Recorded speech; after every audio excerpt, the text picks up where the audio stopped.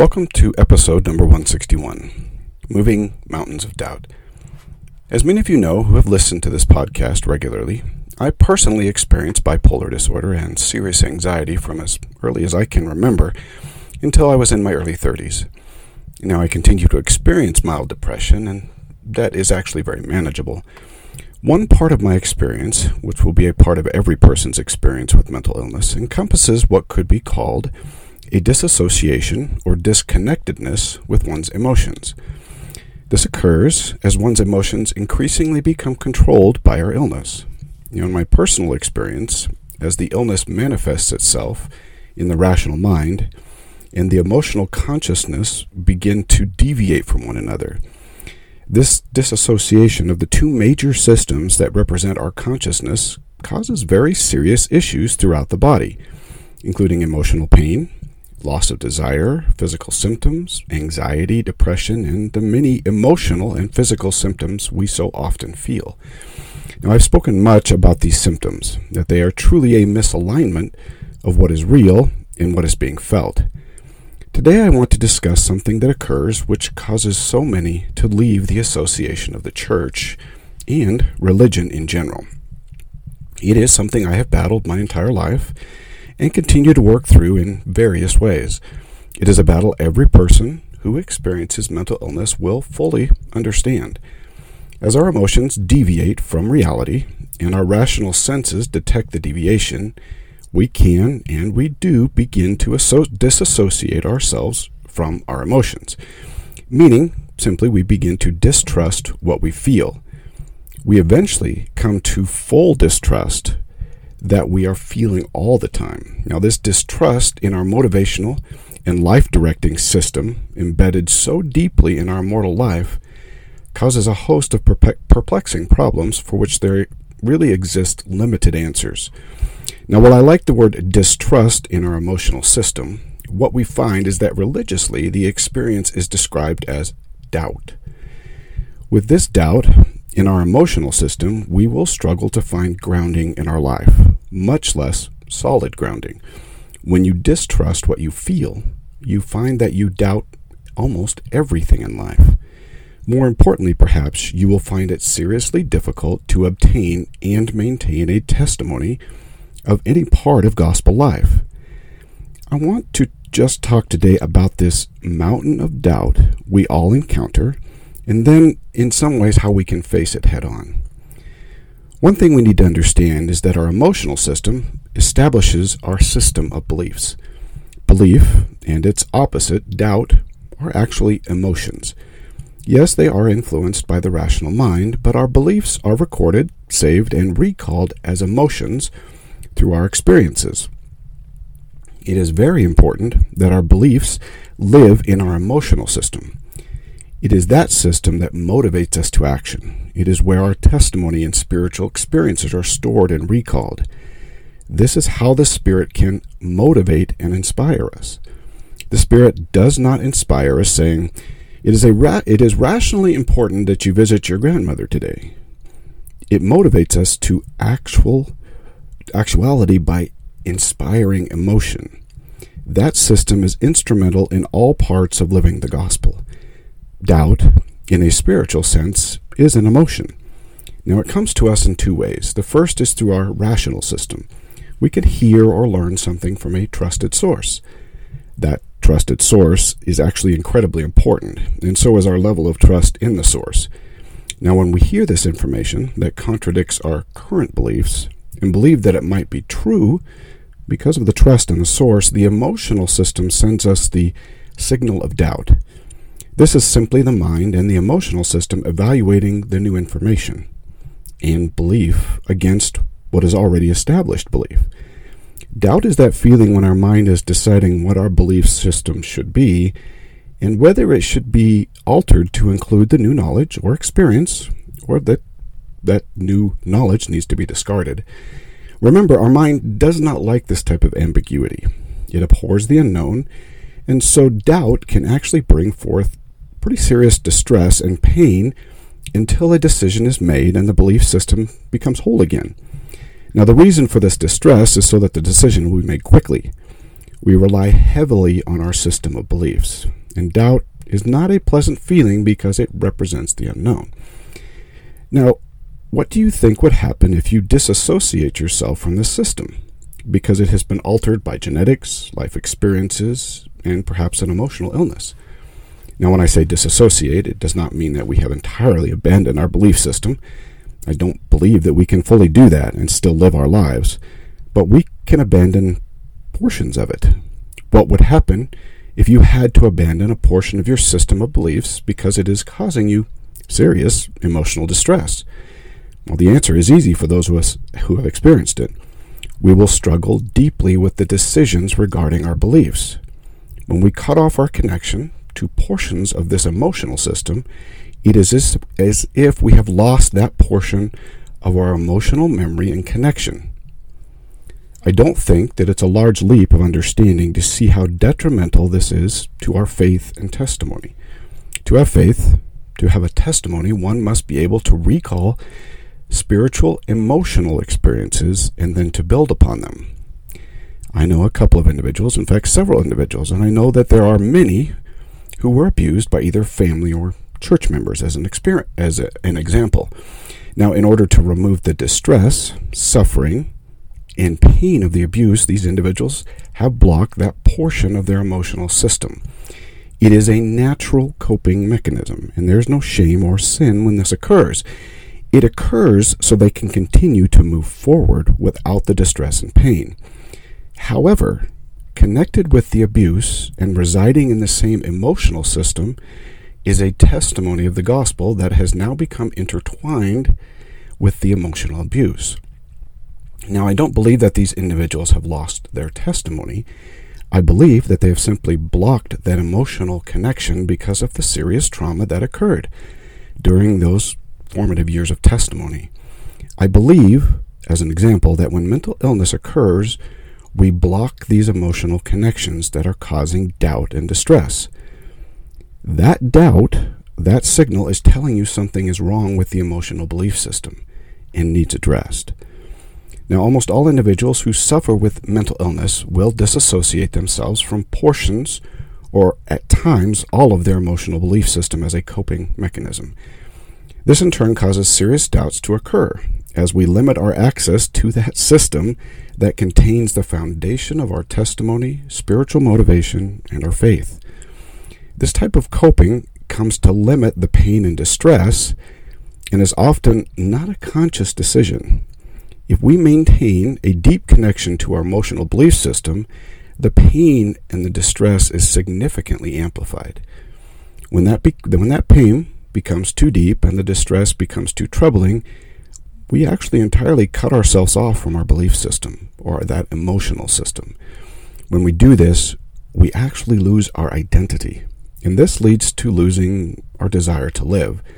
It is not difficult for someone to see that if they lost their connection to their emotional system or their belief system because of mental illness, how it could eventually lead to suicide.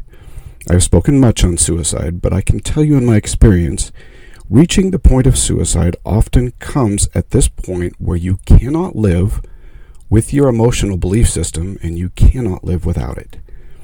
Now, personally, if you feel this way, please get some help. Fighting suicide simply cannot be just a personal fight. Now, the consequences of this disassociation are painfully obvious when considering spiritual beliefs that are contained within our emotional belief system. We will doubt even the very foundations of what we believe, and we will struggle to believe anything new. We can feel as though we have entirely lost what we once held to be true. However, that is not the case, that we have lost anything, but that we have limited our access to it for good reasons, for coping mechanism reasons, to avoid the pain and the distress. Our testimony and our spiritual experience is still intact, and we still have access to it, but it will take removing or moving that mountain of doubt and distress and pain that follows. Now, I have great compassion for anyone who suffers, as I understand the difficulties that come with mental illness and the disassociation of our emotional system. This leads to a consistent struggle with the gospel as we have limited, really, access to our spiritual experiences, our foundational beliefs, and our life decision-making center.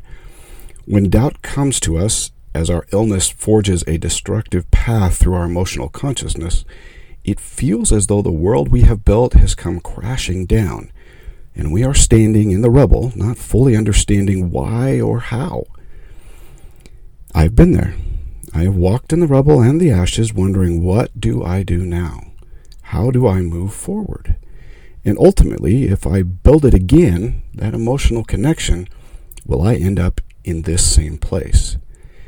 That is the mountain of doubt we face as members of the Lord's Church with mental illness. I know that our testimony returns once we have our illness under good management. Now, I have felt mine return again and again as I have reestablished my emotional connection to my belief system. However, there is no easy answer to our mountain of doubt. Certainly, if there were, we would find it and rush to it. But the easy answers do not exist, and there are good reasons for that. However, it is important that you know and understand a few things. We can run around looking for that easy answer and become terribly discouraged when we find nothing exists. The answer to moving mountains of doubt is actually quite simple, but it isn't easy. We have to reconnect with our emotional belief system, where we have severed those ties while coping with the distress and pain of our mental illness. Before you get too concerned about needing to reconnect, and I can almost feel your anxiety when I say those words, understand that you don't have to do it all at once, and you don't have to do it tomorrow, and you don't have to do it alone. It will be a process, and if I'm honest, it is one that I continue to learn. My experiences in my youth and my younger adult life were of such a nature that I severed ties to much of my emotional system at such a level that I personally still struggle at times to trust my emotions in certain situations. It has been more than 15 years since I received a healing blessing, allowing for my illness to subside and for me to begin this emotional healing process, and I admit that I'm probably not there yet. That might sound terribly defeating to someone who is struggling, but it really shouldn't. You see, the Lord fully understands what is happening and has happened to us, and He allows for us to heal over time, piece by piece, part by part, until we can fully regain trust in our testimony and belief system. I can promise you that you cannot fully heal this emotional connectedness without Him. So how do you go about it? How do you reconnect and begin to trust a system that has caused you serious doubts, pain, and distress? Now, is there a pattern, a step-by-step guide? The answer to how depends upon the why of your mental illness. For me, my mental illness was not triggered by a traumatic event. My mental illness was more of a product of my genetics, and perhaps certain parts of my life played a role in it, as it always does. For me, because I never had a good connection to my emotional beliefs, I had to learn to establish one. I had to learn from the very beginning to trust my emotions at a very basic level. That takes time, experience, and being able to have a short memory. In reestablishing these connections, I was going to feel, and I did, things and believe things that were not correct. Now, the easiest way to explain this in a more concrete idea is to view it through the perspective of personal revelation. For the most part, our personal revelation comes through our emotional belief system. Yes, we can hear a voice in our head, but even then we need that confirming feelings that nudge us forward and motivate us. When we struggle with our system, our personal revelation can feel more like listening to a dozen radio stations at once and just trying to pick out one station. Even when we pick out one and can hear the voice, we don't even know if it's the right one. When you start to reconnect with this system, you will feel all types of emotional revelation. Some of it will be correct, and others will be not. But instead of becoming frustrated, which you will do at times, and leaving the whole process, we chalk it up to learning how the Spirit speaks to us through our emotions.